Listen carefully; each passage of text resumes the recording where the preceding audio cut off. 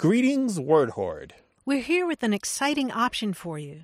A version of our podcast without any ads. That's right. No advertising interruptions, just the content you love, ready to go in your favorite podcast apps like Spotify and Apple Podcasts. It's another way to support the show, ensuring that we keep bringing you the word stories and language explorations that you love.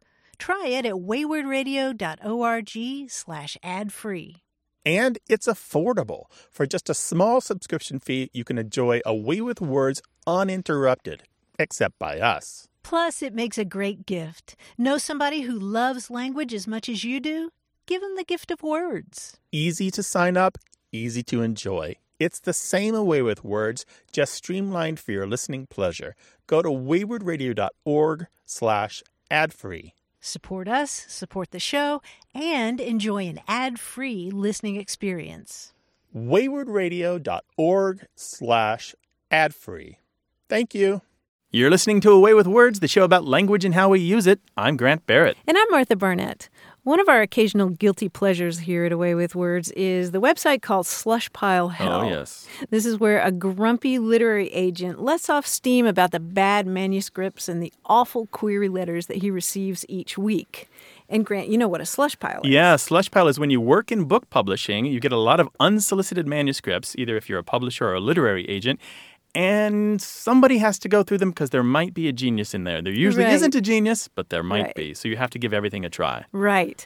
And Slushpile Hell is this weird mixture of sort of schadenfreude and eye-rolling and snark. And it's also evidence that an amazing number of people have what you might call a wildly overinflated view of their writing ability. Let me give you just one example. Here's a letter that came to this agent. Have you ever wished that you had represented the author of the Holy Bible and placed it with a publisher? No. With the Bible being the best-selling book ever written over the last 2,000 years, the revenue it would have generated for your agency and employees would have allowed your agency to exist for generations. While I don't have a religious manuscript, I do have one I believe is as important as the Bible, which has the sales potential of the Bible. Oh, no. Yes, exactly. Well, so the whole premise there on this website is that a lot of these people think that if they're really positive about their book and they really state their case with a lot of adverbs, they're going to convince this agent and they're just going to be overwhelmed by all the ly endings or something, right? I truly believe this is the best book ever. And my advice is that it doesn't work that way, at least in my experience, and it's different for other people and it's different in other industries. Just be plain spoken. My name is X. My topic of my book is Y. It's this long. Here's a sample chapter. I think it fits into this genre. Here's my contact information. I'm out of here. And your writing speaks for itself, Yeah, right? Your writing speaks for itself. Because here's the thing. You are encountering a busy person who's got maybe 2 minutes. Yep. They're going to read 3 or 4 pages. And if you don't win them over in the 3 or 4 pages of the manuscript, not the cover letter, not the query letter, then you're not going to do the job. Yep. So stay away from the hyperbole. Yeah, sure, and that's it. Right? Congratulations on your manuscript. Please don't send it to me. I'll share a few more examples of these later in the show. And in the meantime, we'd love to hear your questions, comments about language. The number to call is 877-929-9673. Or you can send your comments about language and writing to words@waywardradio.org. Hello, you have a way with words. Hi, this is Marguerite from Atlanta, Georgia. Hi, Marguerite. Welcome to the show. Hey there. What's on your mind? What's on my mind is an old word that people really don't use anymore, but I'm very curious about. Being from the South, you know, I grew up and I read Gone with the Wind, and now my 13-year-old daughter just recently read it. And we both noticed that Scarlett, the heroine, would often use the word fiddlesticks when she was frustrated with something or something didn't turn out her way, which happens quite a bit in the book. She also uses fiddle-dee-dee, but in the movie, fiddlesticks doesn't appear, but fiddle-dee-dee does. Mm-hmm. So my question really is about fiddlesticks, and is it truly in the book? Am I remembering correctly? And if so, where does it come from? So what's happening when fiddlesticks or fiddle-dee-dee come up? What's the circumstance? Oh, you know, Scarlett doesn't get her way about something, or she's being forced to do something she doesn't want to do, like eat a piece of pie right before she's trying to put on her corset to go to a dance. I hate when that happens. My kind of gal. That's not what I say. Yeah, exactly. So she's like, well, fiddle-dee-dee, I'll have pie if I want to. Something like that? Exactly. All right. Exactly. When she asserts her will, she sometimes uses those phrases. I remember the line from the movie because Janet Leigh is just so adorable. And when she says it, there's a little like swish of the head and roll of the eyes or something. Am I remembering that correctly? You are. She's very animated, and she is charming and self-absorbed all at the same time. Right. So this is a really interesting question, Martha, right? Yeah. This is good history. Yes, it's old. Old. Fiddlesticks. Hundreds of years. 400? Roughly? At least to Shakespeare's time, right? Oh, really? Yeah, Shakespeare's time. So there's this notion here that a fiddle, for some reason, is a bit of a trifle, that it's something almost irrelevant. And also, it's kind of a fun word to say. And so you'll find fiddlesticks and fiddle-dee-dee more or less appear at about the same time, maybe 50 years apart. And in terms of language, that's considered adjacency, right next to each other. And they just come to be used just to mean nonsense or rubbish or anything empty or pointless or a way of dismissing, as Scarlett did, a way of dismissing a circumstance or something that somebody said or a point of view. So a fiddle is trifling, and the fiddlestick, that the bow that you play it with, is even more trifling. Right, then. something like that. Yeah, and we don't know why it's considered trifling, but it appears incredibly early. And actually, one of the earliest uses is just the word fiddle.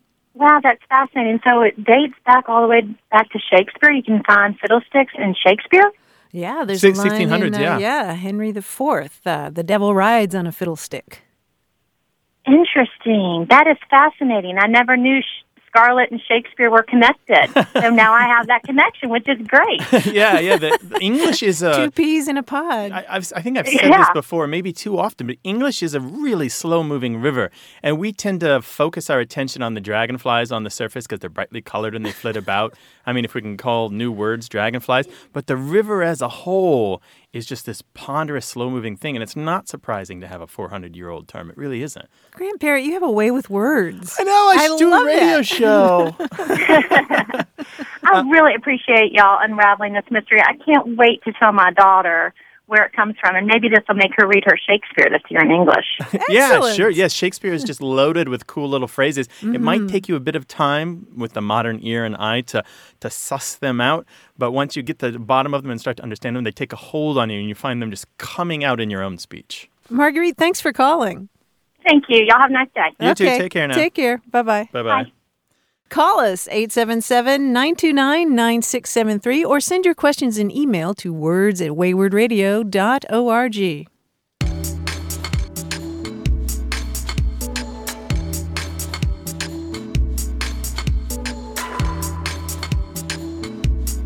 My reading this week has been finding insults from one writer about another. Oh. Yeah, these are always fun. Some of the writer names I don't know, but some of them I do. Okay. A particularly good one was said about Dorothy Parker. To those she did not like, she was a stiletto made of sugar. Ooh. So it's kind of a compliment, Stiletto but kind of made of not, sugar, right? yes. And by stiletto, they don't mean a stiletto shoe. They mean a stiletto knife. Yeah. Right to the heart with a bit of candy, I guess. Right. Velvet hammer. 877-929-9673. Email words@waywardradio.org. Hello, you have a way with words. Hey, Martha and Grant, how are you? My name is Bridget Jockola. I'm calling from Ishpeming, Michigan. Nice. Okay. Yes, it's in the beautiful Upper Peninsula. So here's what happened. I had a Facebook discussion a couple of weeks ago concerning what we say when we are in a public restroom and someone knocks on the door. Now, I myself say, yes, or I'm in here, or just a minute.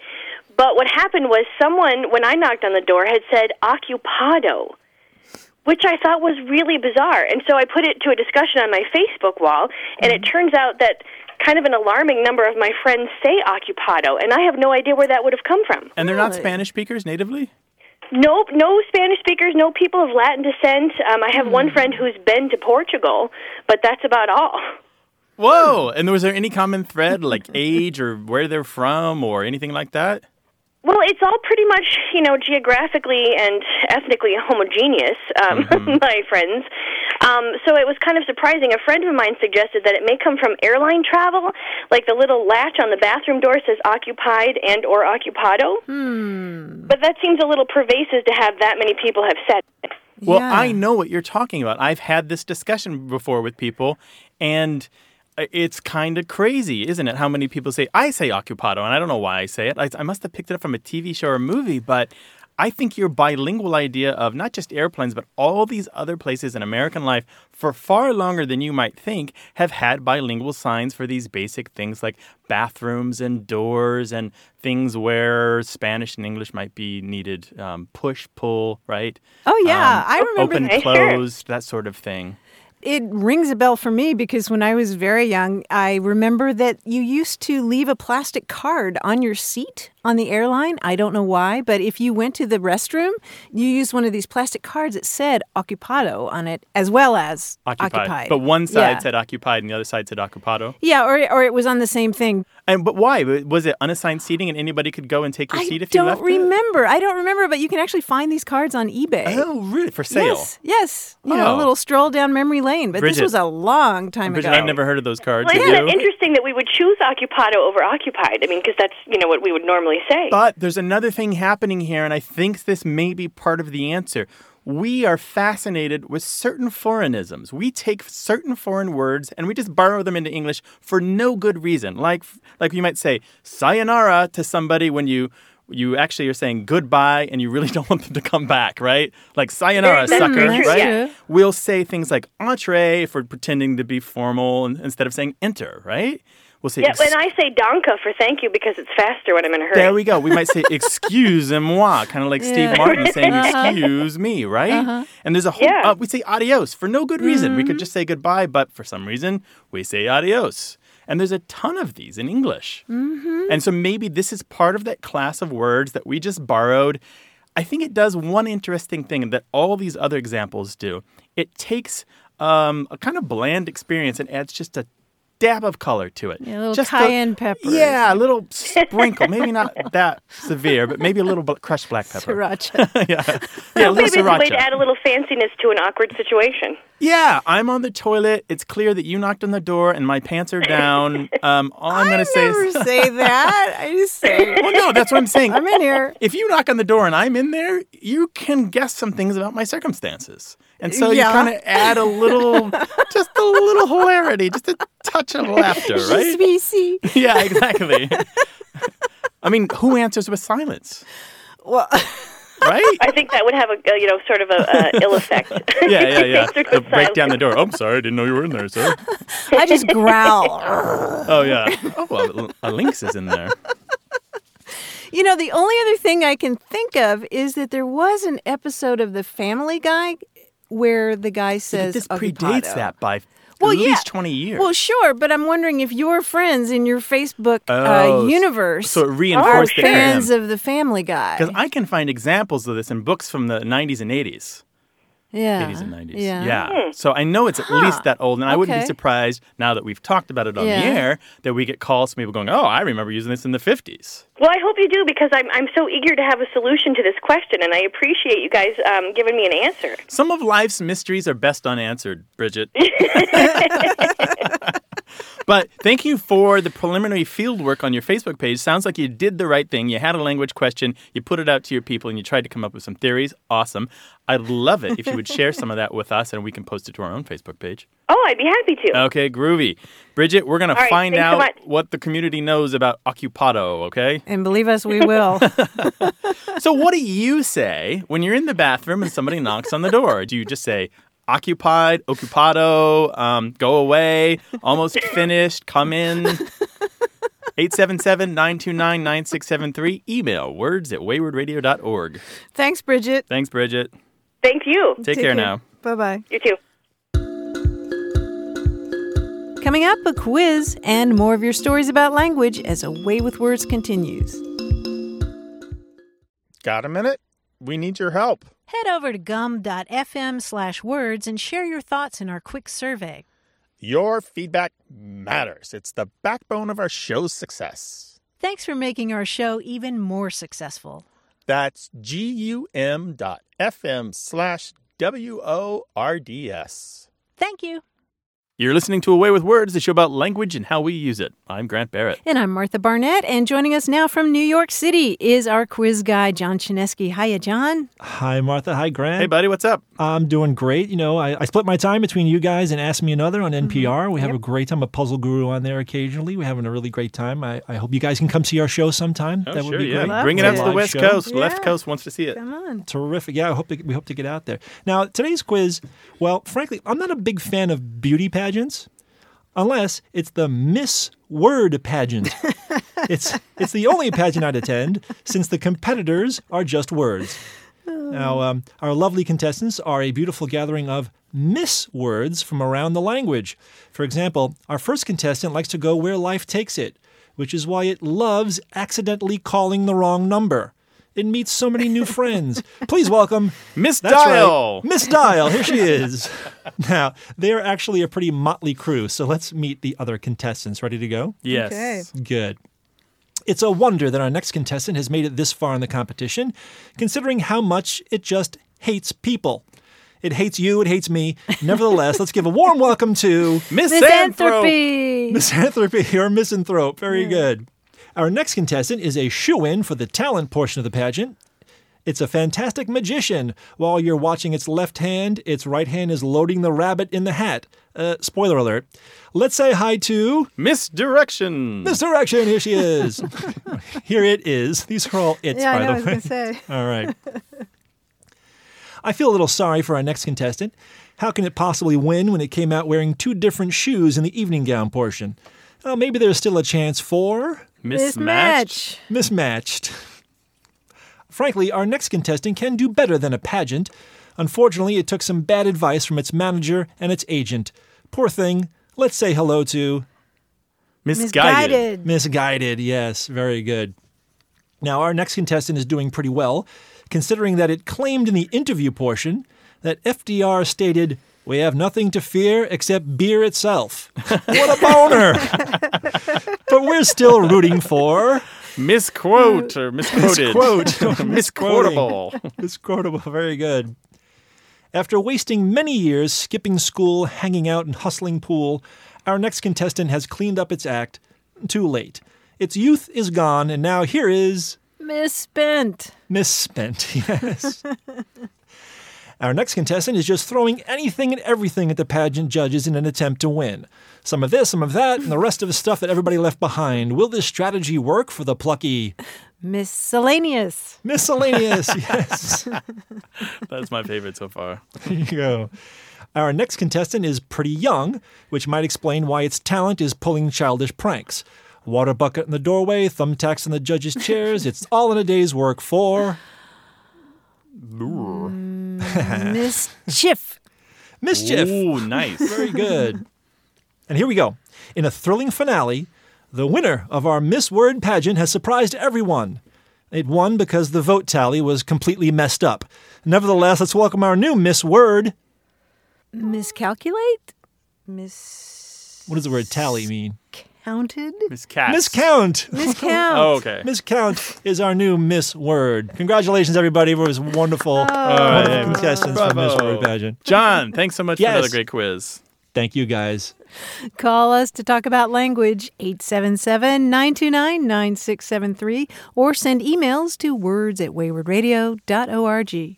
Hello, you have a way with words. Hi, this is Mallory. I'm calling from Minneapolis. Hi, Mallory. Welcome. Well, I have a question about something my dad says. My father is a very articulate man. He constantly corrects me on my grammar, specifically between like words like lay and lie, and scenarios kind of like that. But there's one thing that he says that I probably relish a bit too much in making fun of him for. But he often says the word alls. So the example would be, you know, he says something to the effect of, all you have to do is fix this, or all I have to do. And it's just this one thing he does over anything else that's grammatically, you know, questionable to me. But I don't know if it's maybe has a history from where he's from, or it's kind of common to the region he grew up in. And I just am kind of curious about why he might say this one word this way. So, Mallory, you correct him every time he says alls? Alls I know. I usually do. I go. What do I have to do, Dad? What do I have to do?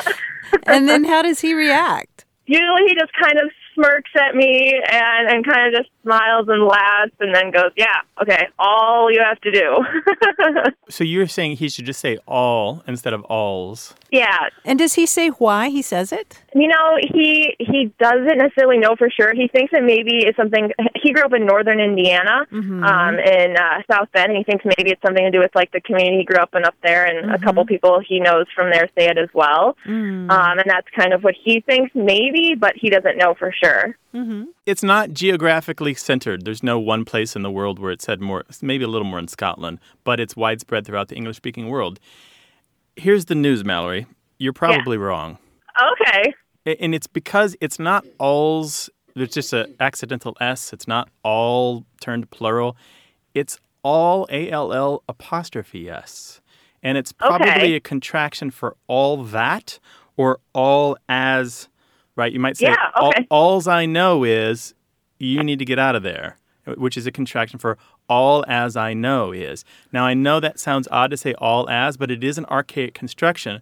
And what we have is the alls contraction kind of turned idiomatic. So we've kind of passed on and no longer say what it was contracted from, but we still say the contraction. So it's like a fossil. Oh, okay. Like shouldn't is kind of in that same category. We would most of us wouldn't say should I not. Yeah. The other thing is some people have suggested that it's a contraction of all that instead of all as. And this is because there's a variant form, alst, A-L-S-T, which is also very common. It's kind of marked as rural or kind of marked as archaic or old-fashioned. But that alst is more or less, I say more or less because it's complicated, a contraction of all that. All that I know is you need to get out of there. Alst I know is you need to get out of there. I'm sure he'll be glad to know that I'm wrong. You don't have to tell him. Yeah, don't tell him. But it does kind of underscore the pitfalls of correcting people. Yeah, no, absolutely. No, and that's why I was curious because, I was just correcting him and I'm like, well, maybe he's right. I don't know. So that's why I wanted to ask the question. Yeah, it's interesting. It's good to hear of a family, though, that takes care about their speech and that you guys treat it with humor and gentleness and not kind of this all-out warfare that some folks do. Yeah, it sounds like you have a good thing going. That's the right attitude. Mallory, thank you so much for giving us a call. Thank you very much. All right, take care now. Take care. Bye-bye. Yeah, bye. Bye-bye. Thank you. I'm glad to square that away for her. I really was interested in the fact that they do have that relationship. I was going to say, I guess I kept trying to say that, and I'm not sure I got it out, but I just wanted to say Mallory and her father have the right attitude when it comes to gently kind of, winking and nudging and saying, oh, really, Dad, that's how you're going to say that? That's how it should be. That's how I learned a lot of grammar, was my mother correcting me. But gently, with love. Yeah. 877-929-9673. Email words@waywardradio.org and find us on Facebook, Twitter, SoundCloud, iTunes, Stitcher, and more.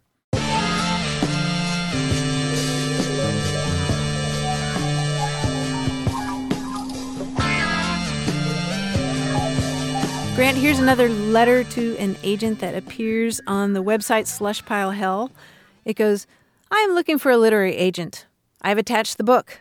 The writing is final, and I do not want it changed. Let me know if you want to take it on. It's a very good book, very well written. Please advise.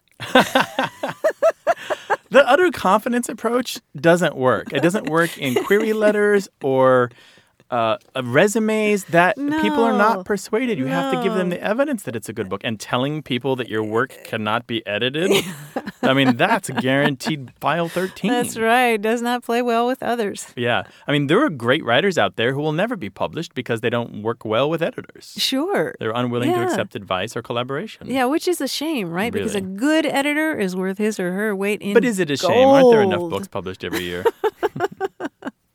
More competition out there. 877-929-9673.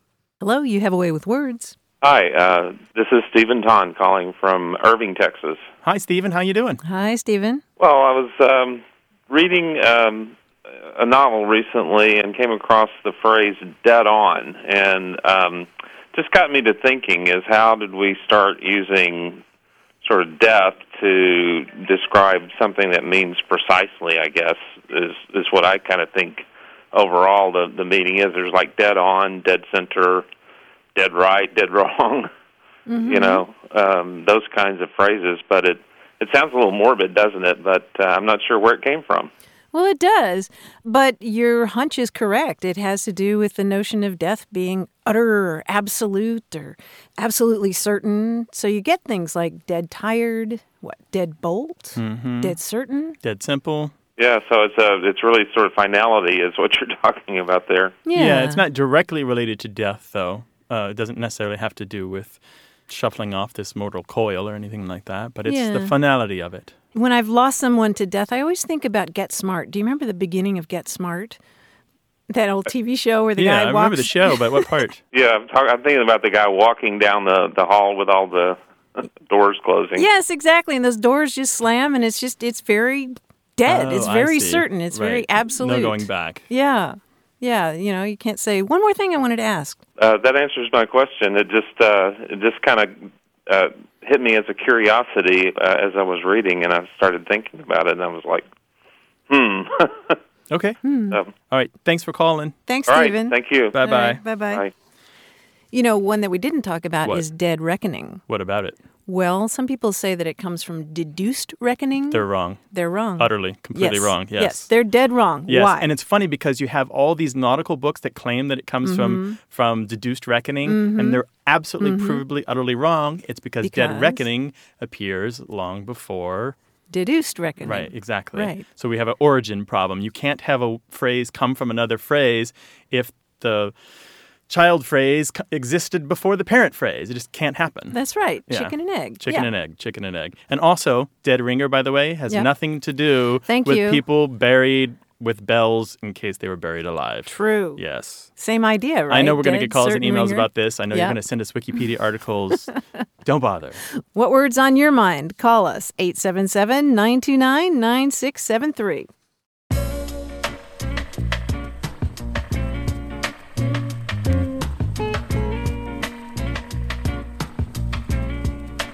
On our Facebook page, Beth Snyder asked what people say when you have somebody who's in the way, like you're trying to watch TV and somebody's in the way. She said when she was growing up, her mom would say, "Your daddy weren't no glass maker." What is... Oh, right. You're not transparent. And her friends' parents would say, "You make a better door than a window." Did your family have anything else it's just like that? down in front, yeah. Or chop down that tree or something. Move, yeah. Some comment about, chop down that tree? Some comment about tall timber usually. I never heard that one. What did your family say? 877-929-9673. You can also send it an email to words@waywordradio.org or join the discussion on Facebook. Hello, you have a way with words. Hello there. My name is Sandra, voter, just like you vote on Election Day. Well, Sandra, welcome to the show. Hi, Sandra. Hi there. Good. I got both of you. How are you? You do. We're great. Thank you for asking. What can we help you with? Well, I'm calling from Columbus, Georgia, the deep south. Oh, yeah. And both my parents grew up in the big city of Dothan, Alabama, which is southwest Alabama, and in the country. And my mother and her family had this expression, which has always made me wonder where it came from. It was, don't be messing and goming with that. And that usually meant food. And I got the impression that the messing was bad, but the goming was worse. It was just really bad. So I just don't know where that came from, and I have asked other Southerners, who, from around their age group or their children, and no one else has heard that expression. Messing and goming usually has to do with sort of messing around, just dawdling or puttering or getting yourself into trouble. And the goming is really interesting. It comes from an old word that has to do with something that's sticky, something that you smear, like it grease or butter. Yeah. Or mud. In fact, it might be the grease that comes out of an axle, just that kind of mix of grime and dirt that comes out of an axle at the end of a wheel. And so if you're goming or you're gommy, you might say the baby's all gommed up. She's got cornbread and molasses all over her face or something like that. We might say today, most people today might say something is gummed up, which is related to that, right? Yeah, You've gummed up the works or something like that. Came from that. But I hadn't thought of it. But it must. as you say, have something to do with getting your food dirty in conjunction. There with we go. dirt. In general, it's used to mean to mess around or to make something messy. Both of these together. And you do find messin and gallman together like a pair. They're just like peanut butter and jelly and salt and pepper. You know, they just kind of go together.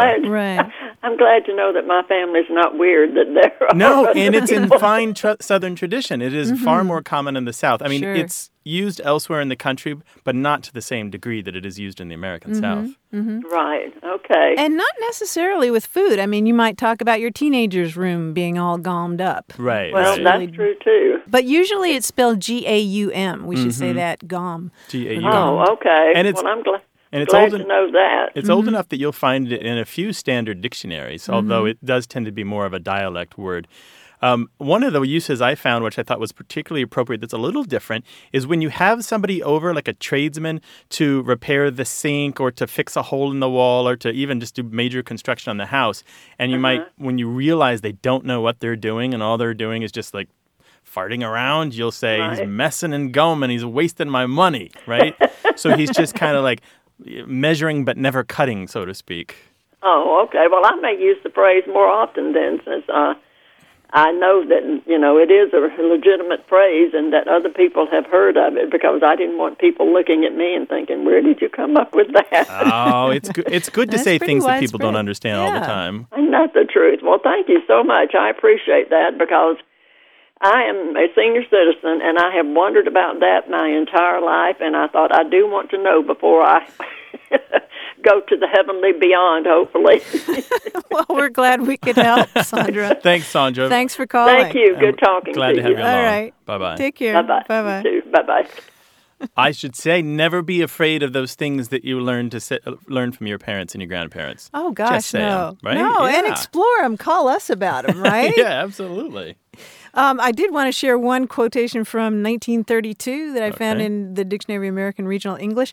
I order a knowed better, but my head was all gommed up with sparkin'. I order a knowed better, but my head was all gommed up with sparkin'. Yeah. Sparkin' mean what? With thinking? A brainstorm? Well, courting somebody. Oh, sparking. Yeah, you get you get all gommed up. You know what I'm saying? Been there, done that. When you have a crush, you don't think straight, basically. Exactly. You get all gommed up. With sparkin'. With sparkin'. Call us about the phrases from your family. 877-929-9673.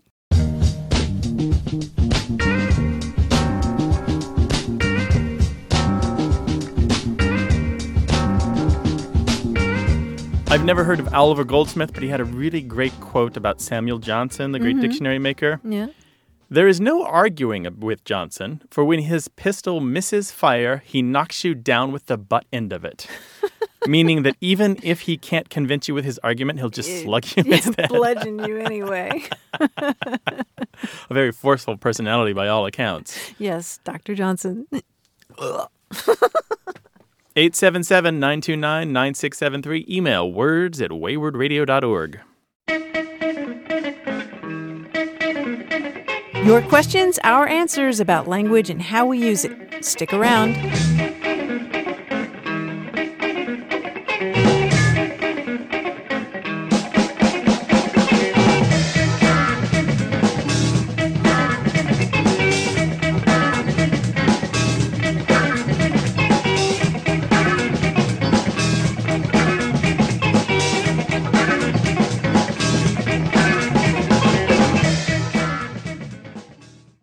Hey, we've got something special for those of you who love our show but could do without the ads.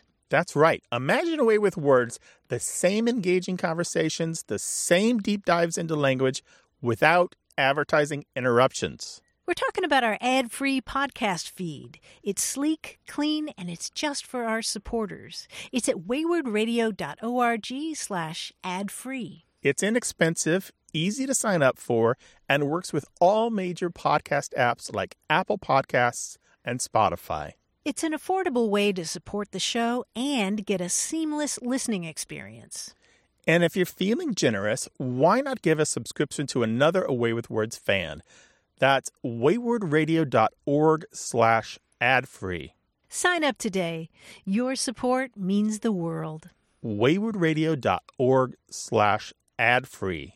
Thank you. You're listening to Away with Words. I'm Grant Barrett. And I'm Martha Barnett. Sometimes I just can't help myself. I'll be in the middle of a conversation and somebody will say a word and I'll have to stop it down and just say, oh my gosh, do you know the etymology of that word? It's so fascinating. I'm like, yes, Martha, go ahead. I know. I've stopped down many a dinner party and people are like, how nice for you. We'll be out on the veranda. Right. This happened again the other day, Grant, and I thought I would share with you the etymology and see if you can guess what the word is. Okay, How bring it about on. that? Let's see how this goes. Okay. Well, this etymology involves a German who studied theology and law and then later medicine. He completed his doctoral thesis in Vienna in 1766. And he had this theory that just as the moon exerts a pull on ocean tides, the planets exert this kind of gravitational force on our bodies, and they affect our health that way. And he said that this was a kind of animal magnetism. And he applied this animal magnetism in his practice in Vienna by doing things like having patients swallow a preparation containing iron and then holding magnets on different parts of their body to try to disrupt those gravitational tides. And the basic idea was that somehow he could remove blockages that were causing problems and create this kind of artificial tide to make the problems leave.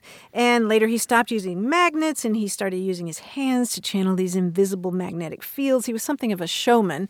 And supposedly for a while there, he was curing things like convulsions and paralysis. And he would hold these special salons with dim lights and music. And actually Mozart was one of his fans. And then later he moved to Paris, and Marie Antoinette became very taken with him. And his idea of animal magnetism spread for a while. And do you have any idea who this was? It's Mesmer. It's Mesmer, Franz Mesmer, giving us the word mesmerize, meaning to attract strongly or hold spellbound. Oh, interesting. Sounds like the David Blaine of his era or something. Or is it Something kind of like that. Deepak Chopra plus David Blaine? I'm not sure. A little bit of Yeah, both. something like that. But he was working kind of like a Western version of Chi. Sort of, yeah, with magnets and and stuff. But yeah, I stopped down the conversation the other day just because it's such a great story, right? And they were all mesmerized by your explanation. That's right. And then we lost the thread, or maybe I was told I was mesmerized. I can't remember, something like that. So at the root of most English words is an interesting history. You just have to dig it up. That's right. Words have secrets locked inside of them. 877-929-9673. Email words@waywardradio.org. Hello, you have a way with words. Hi, this is Tim Daisies from Nashville, Tennessee. Hi, Tim. Welcome to the show. Hi, Tim. Hi. What can we help you with? Well, I got a question for you. It came up when I was looking at the Constitution, as it turns out. It's the difference between insure and ensure. And I've always been very confident that insure, that is I-N-S-U-R-E, is to protect against loss or to, provide some kind of compensation in the case of a loss. Mm-hmm. And ensure is to make sure that something happens. So in the Constitution preamble, the word that I think should be is ensure, but it is actually insure when you look at the picture. Mm-hmm. So I-N and E-N, and you have a problem with the Constitution, sir? Well, I don't have a problem with the Constitution, but in my understanding, the word that is in the Constitution really is to, well, at least nowadays, it is used to provide compensation for some kind of loss. Right. That is Mm-hmm. insure. Mm-hmm. But so in my modern day thinking, it should be the word ensure, E-N-S-U-R-E. Right. Yeah. It's kind of a shock to see that, isn't it? I in would the agree. Constitution? Which version of the Constitution were you looking at? We're talking about the preamble here. Were you looking at like a reproduction of the handwritten original, or you're looking at just like a modern text HTML version? I was actually looking at a picture of the original. Okay. The handwritten one or the typeset one? Yes, the handwritten one. Okay. It's beautiful handwriting, isn't it? Yeah, we don't write like that anymore, do we? Yeah. So you were taken aback when you saw the version that was there. I was, but then again, back then it seems like the spelling is a little bit more fluid than it is today. After Noah and his Webster's dictionary got put in place. And you're right. Yeah, if you go to the very end of the Constitution there, they spell independence with an A. Independent. No kidding. Yeah. Go to the, I think it's the last yeah, line. And it's not just Independence. that. When they after the Constitution had been approved and they typeset it for distribution throughout the colonies, they used long S's as well. Mm-hmm. They spelled defense with a British C. They had a strange capitalization in the handwritten version where nouns like welfare that we wouldn't capitalize today were all capitalized. People. So what you've noticed then is the change of orthography and style and presentation that has come to pass in the last 200 plus years. Mm-hmm.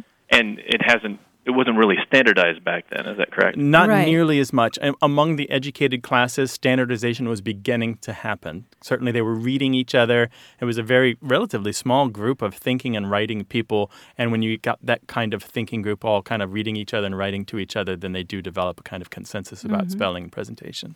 And particularly back then, insure and insure meant pretty much the same thing. They could be used interchangeably. Now they've sort of diverged. Mm-hmm.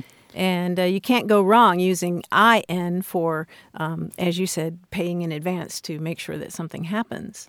Or make sure that when something bad happens, you get paid for it, right? Yeah. I see. Yeah. And was there not the concept of insurance in general?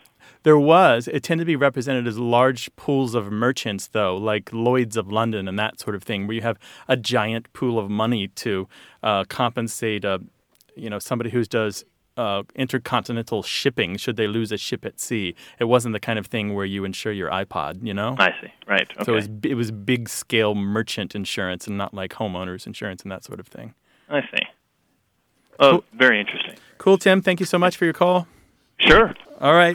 Thanks. Thanks for listening, sir. All right. Thank you. Bye-bye. All right. Take care. 877-929-9673. Email words@waywardradio.org.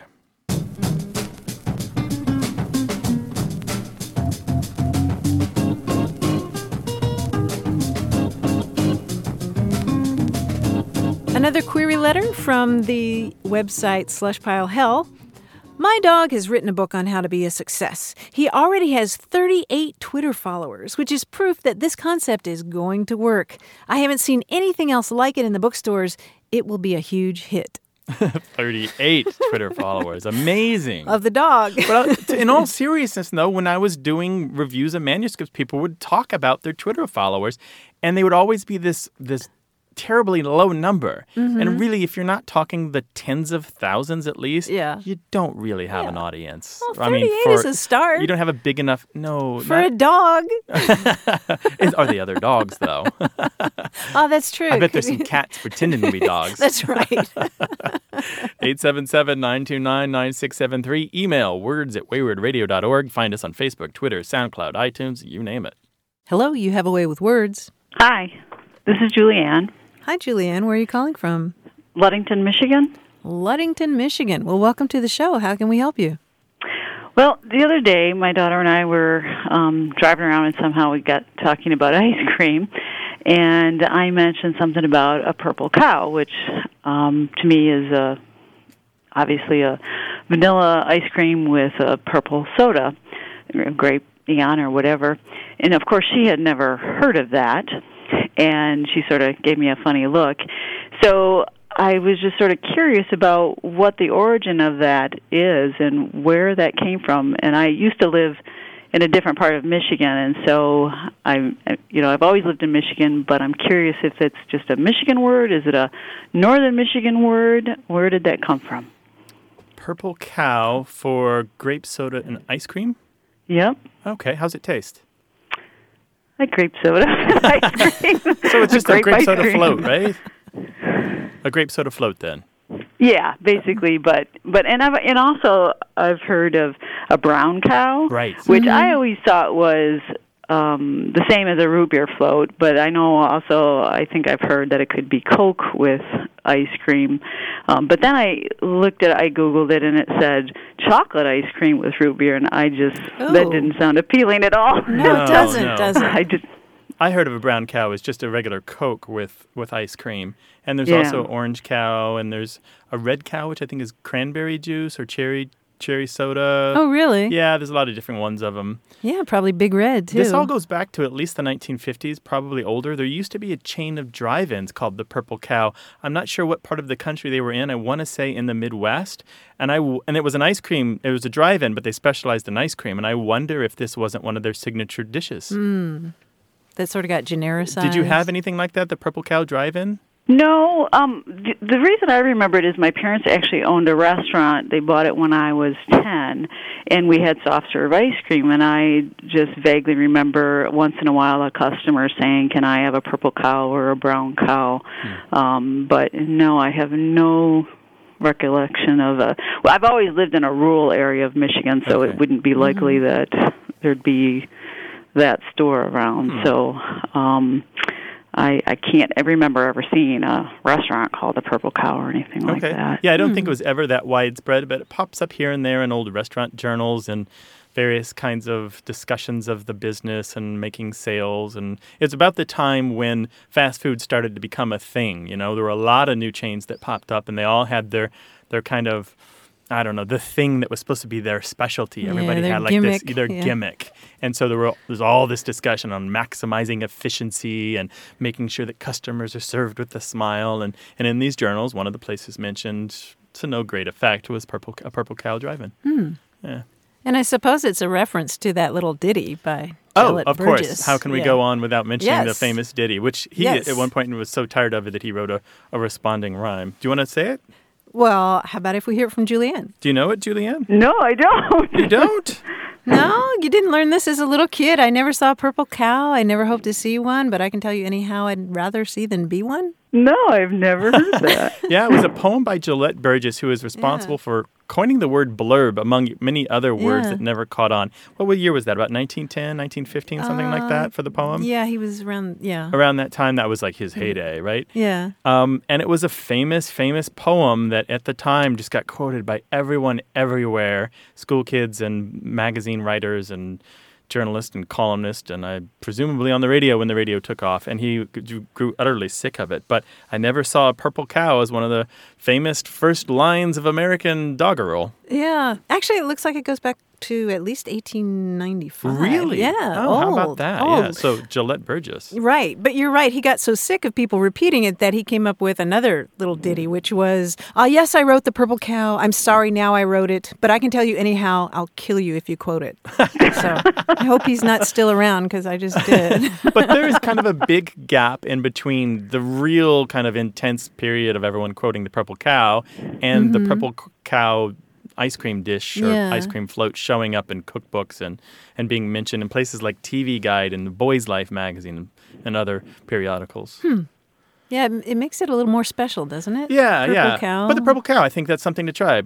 Grape soda, ice cream, see how it tastes. It is good. Okay, yeah, good. You like it? Fizzy, very fizzy, I bet. Probably ends up more lavender by the end of the drink, nice. right? The lavender cow. It turns out a nice lavender color, yep. Well, there you go, Julianne. Thanks for calling. All right, thank you. Take care now. All right, cheers. All right. Bye-bye. Bye-bye. Ice cream floats. In my day, an ice cream float was either Coke and ice cream or root beer and ice cream. There pretty much was nothing else. And they were so special. I mean, they seemed like an extravagance. Didn't they, though? Because you got two treats. Because soda was a treat and ice cream was a treat. But together in one, it felt like you were like pulling one over on your can parents. Can we really afford this? Yeah.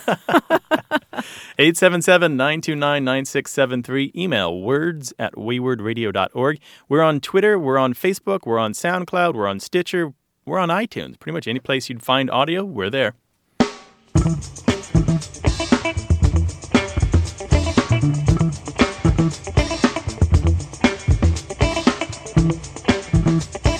Grant, I was so excited this week to learn about a prominent hill in southeast Wales. It's called the Blorenge, Blorenge.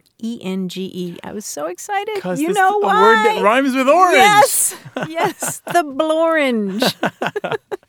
We expect the limericks to come pouring in, 877-929-9673, or send them an email to words@waywardradio.org.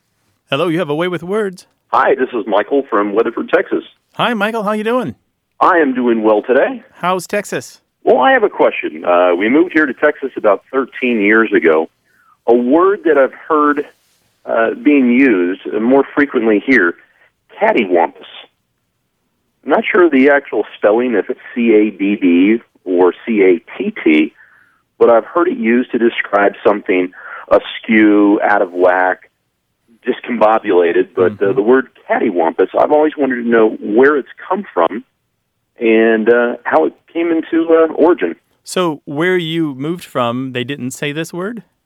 Well, I heard it a few times, and that was from California. Heard it usually from the older uncles when we were out working at their places, but it was infrequently used there. But I've heard it more often here in Texas. And there are lots of different versions of this word, catawampus or cattywampus. I think I counted 15 once. 15 different spellings of it, with Wow. K's and C's and D's and all different kinds of vowels in there. And it seems like it goes back to an English word, a dialectal word, cater, which means diagonal, and may come from French quatre, meaning four. Meaning four, because you have four corners and you go diagonal from one corner to the other. Which would make it related to kitty corner, right? Or catty corner. Yeah, because cattywampus and kitty corner or catter corner are part of a larger family. And I think we've done variants on words meaning askew probably a half dozen times on the show. And I bet the whole list of words in American and British English that mean askew, it's probably nearing on 60 or 70. It's a lot of words. There's a lot of askewy in life, you know? A lot of things are askew. But I'm kind of surprised that you didn't hear it more often in California because it's not particularly southern, is it, Martha? It's pretty much all over except I think for New England. Oh, yeah. There are a lot of words like it, catabias, cataphagus, catawhistlin, and they all have to do with being askew or diagonal. It's interesting. It takes both of those meanings. Michael, thank you so much for calling. Really appreciate it. Thank you very much. I appreciate it. Take care now. Take care. Bye-bye. Michael had a very good voice, by the way. He did. He should be in radio. Maybe he is. Maybe he is. Farm life, country life, the Western life. I don't get much of that day-to-day here in California.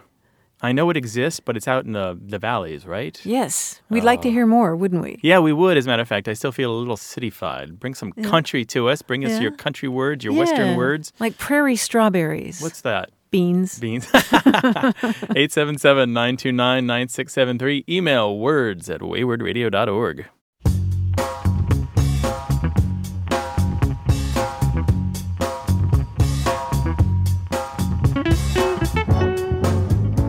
This was said by J.B. Priestley about George Bernard Shaw.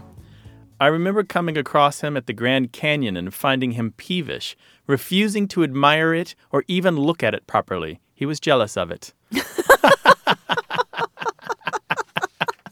877-929-9673. Email words@waywardradio.org.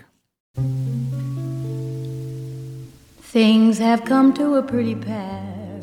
That's all for today's broadcast, but don't wait till next week to chat with us. Join us on Facebook, Twitter, iTunes, or SoundCloud. Check out our website, too, waywardradio.org, where you'll find a dictionary, a newsletter, a language blog, mobile apps, and a discussion forum.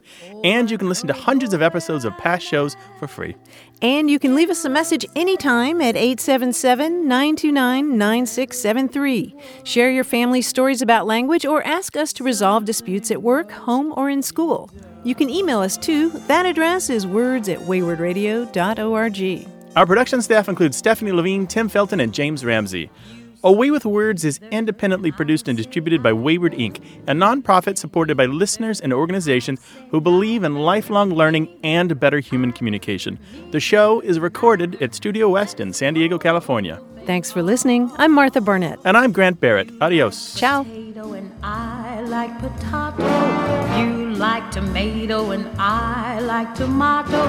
Potato, potato, tomato, tomato. Let's call the whole thing off. But oh, if we call the whole thing off, then we must part. Hey, listeners, we have a favor to ask. We'd love for you to fill out our listener survey at gum.fm/words. Your feedback is crucial. It's quick, and it helps us make our show even better. It shapes our show, helps us plan, and ensures we're bringing you the content you love. That's gum.fm/WORDS. Thanks for being a part of what we do. Thank you.